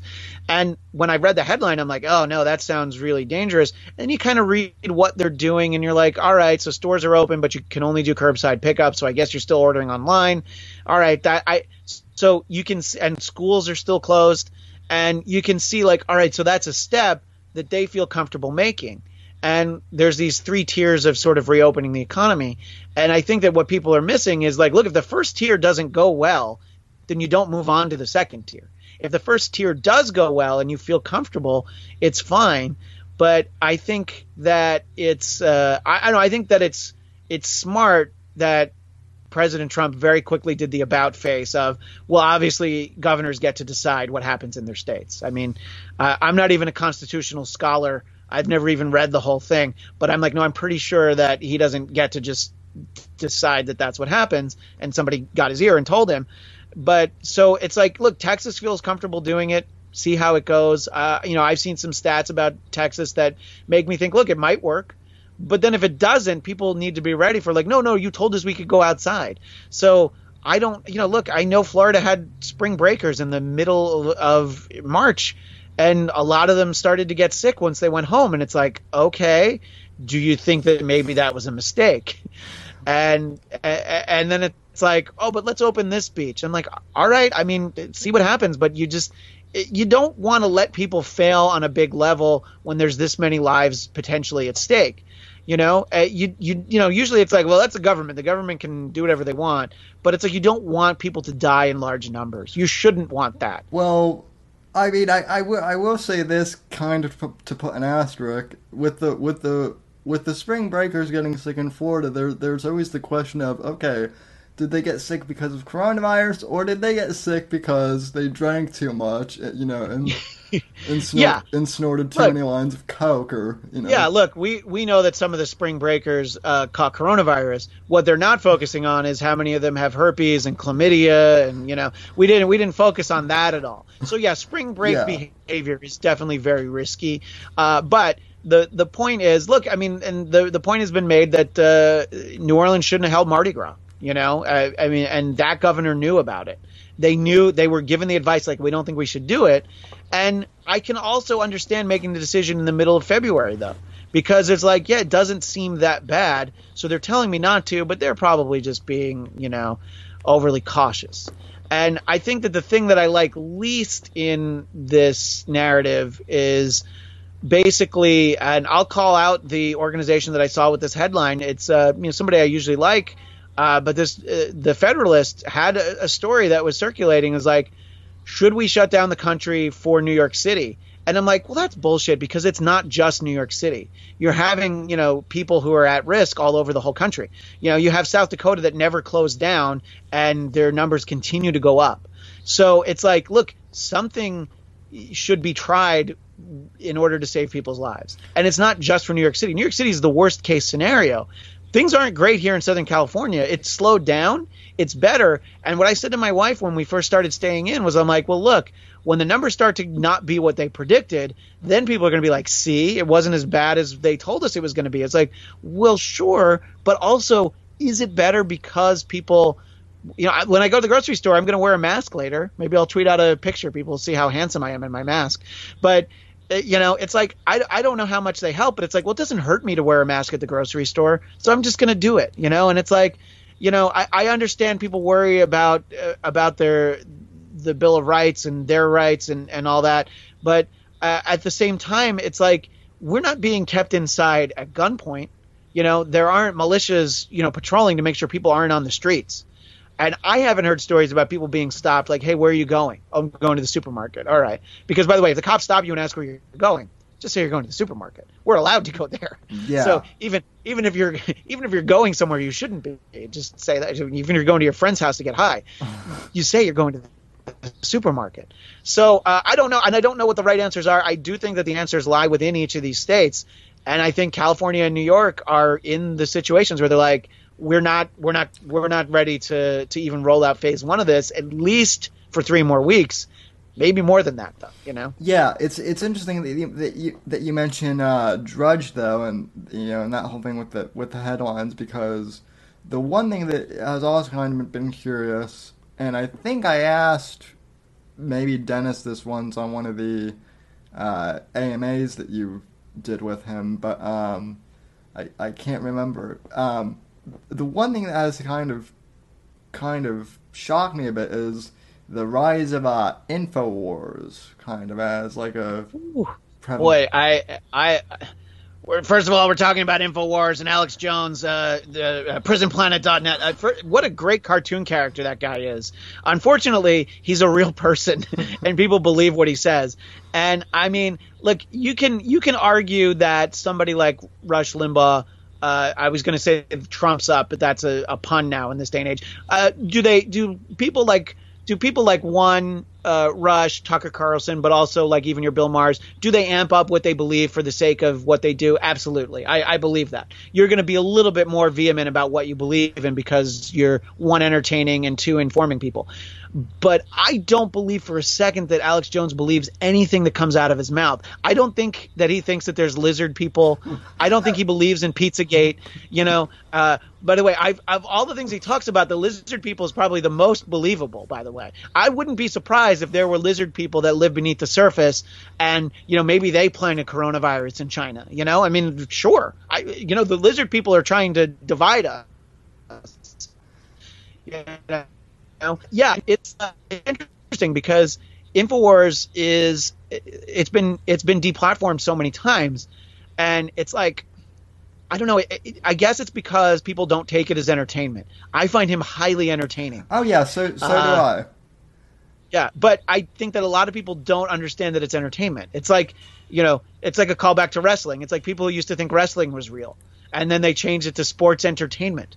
Well, it's InfoWars, it's infotainment, I guess, a phrase that we used to use a lot more. But yeah, and I think that when you get even conspiracy theories asked in a way that gives them legitimacy, I love when reporters do stuff like, in a briefing, ask President Trump if Joe Exotic from Tiger King should be pardoned. I think that's funny. I'm like, good. Like, yeah, look, we had all the serious questions. And to be fair, his son had been on Jim Norton and Sam Roberts' show the day before.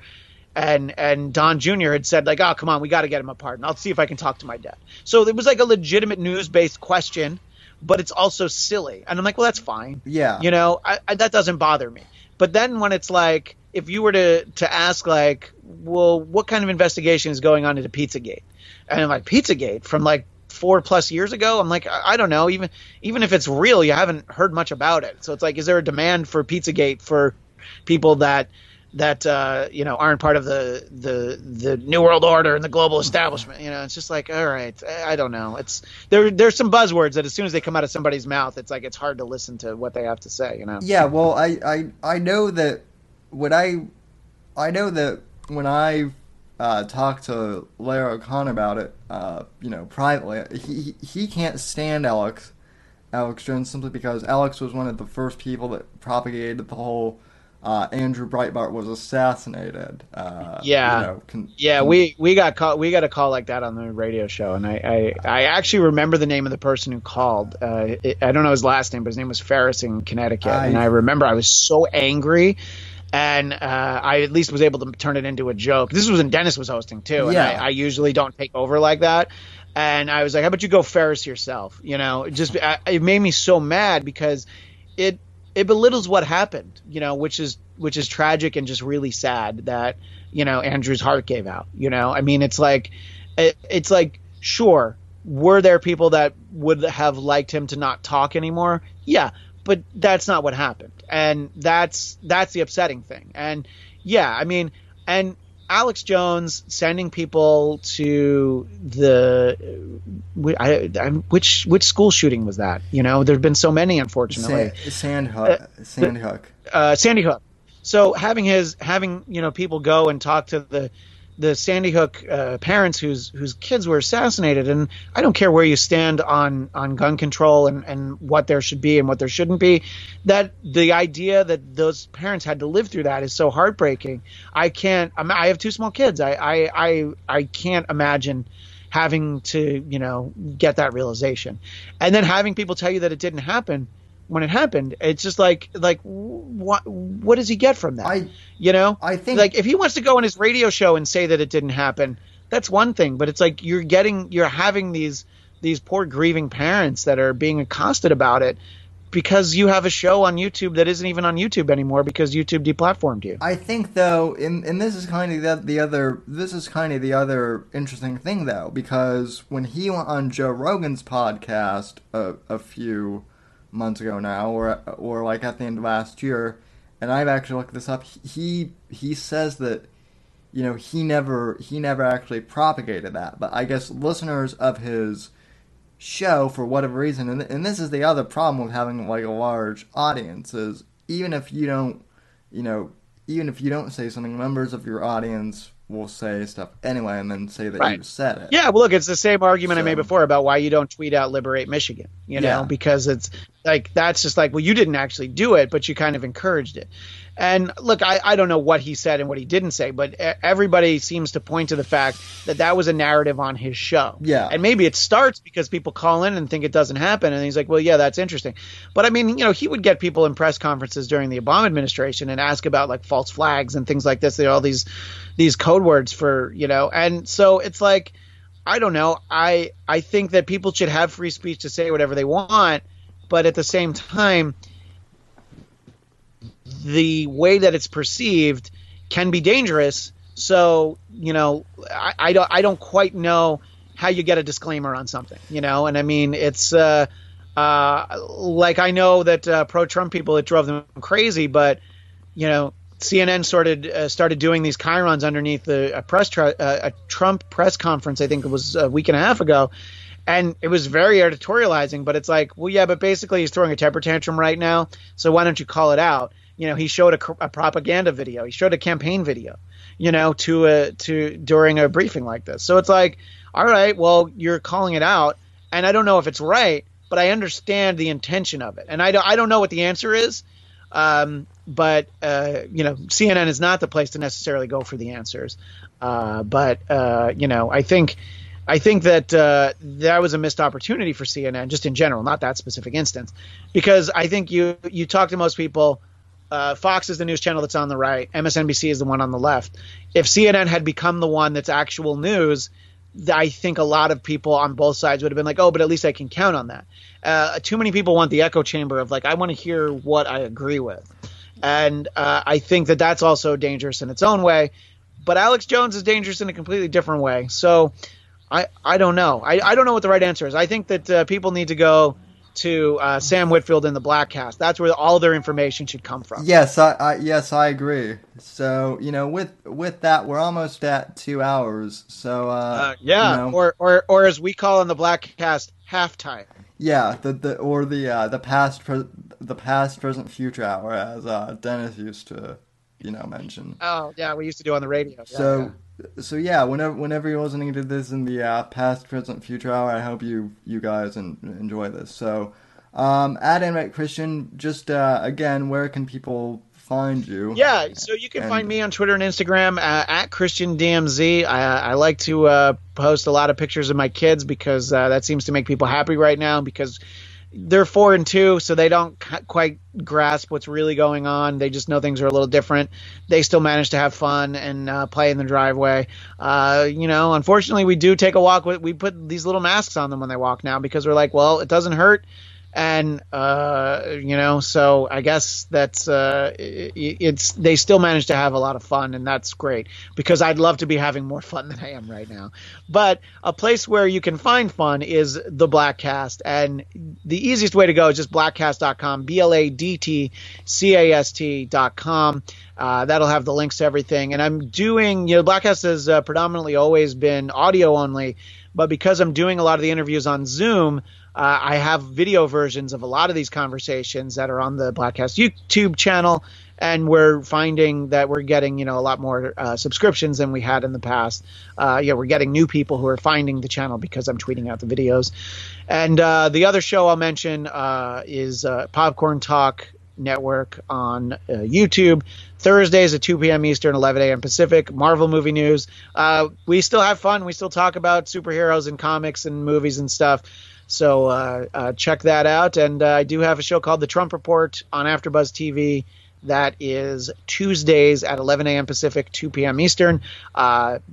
People in your audience might not agree with the other panelists, but I hope they appreciate that I try to have an honest conversation with them. And I tell jokes at the beginning of the show, so I try to have fun. If you ever need like a kind like a center right guy to come on and kind of, you know, play Trump's you know, advocate, feel free to ping me. I'll take you up on that at some point. I think that would be great. So but Sam, thank you so much for having me on, and I appreciate you first of all being generous with your time. I was happy to talk this long because it's, you know, this is what I do in my little bunk my little bunker down here is talking so much, and I'm glad we finally got to do it. Yeah. It took a lot of planning, and let's not wait 4 more years before we do it again. Yeah, and I'm always happy to come on the Bladtcast too. I've been on there I think twice now, but Oh, it's funny because I would have thought you'd been on more times, but yeah, we'll figure out a good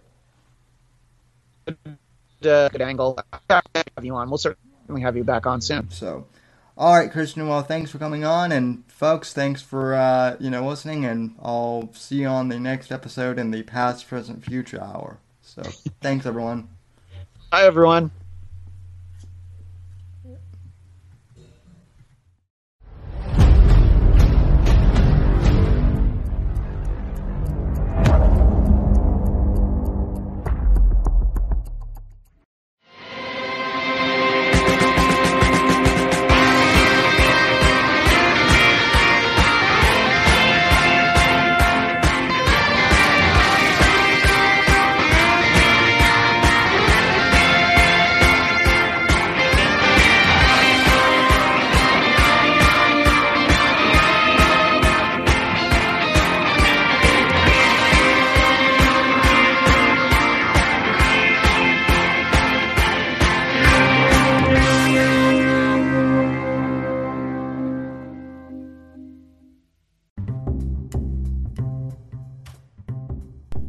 Hey there, folks. If you've made it this far to the end of the podcast, I'd like to thank you very much for listening to the show. You are the ones that make it possible for me to make an income from podcasting, and I greatly appreciate that just by listening to our show. You are helping us gain ad revenue. However, if you would really like to help support the show, I encourage you to please donate to the podcast and become a supporter of the show. You can head over to anchor.fm/Whitfield Report and click the support this podcast button and choose the amount that suits you to support the show. Or you can click the link in the show notes and it will directly take you to that page. If you can support the podcast, I really, really appreciate that. Anything that you can do to help out is greatly appreciated. Even if you can't afford to help financially support the podcast, I encourage you to please go on iTunes or Apple Podcasts or Stitcher and please leave this podcast a positive 5-star review. That really helps us out here at the Whitfield Report. Thank you for listening, and I'll see you next episode.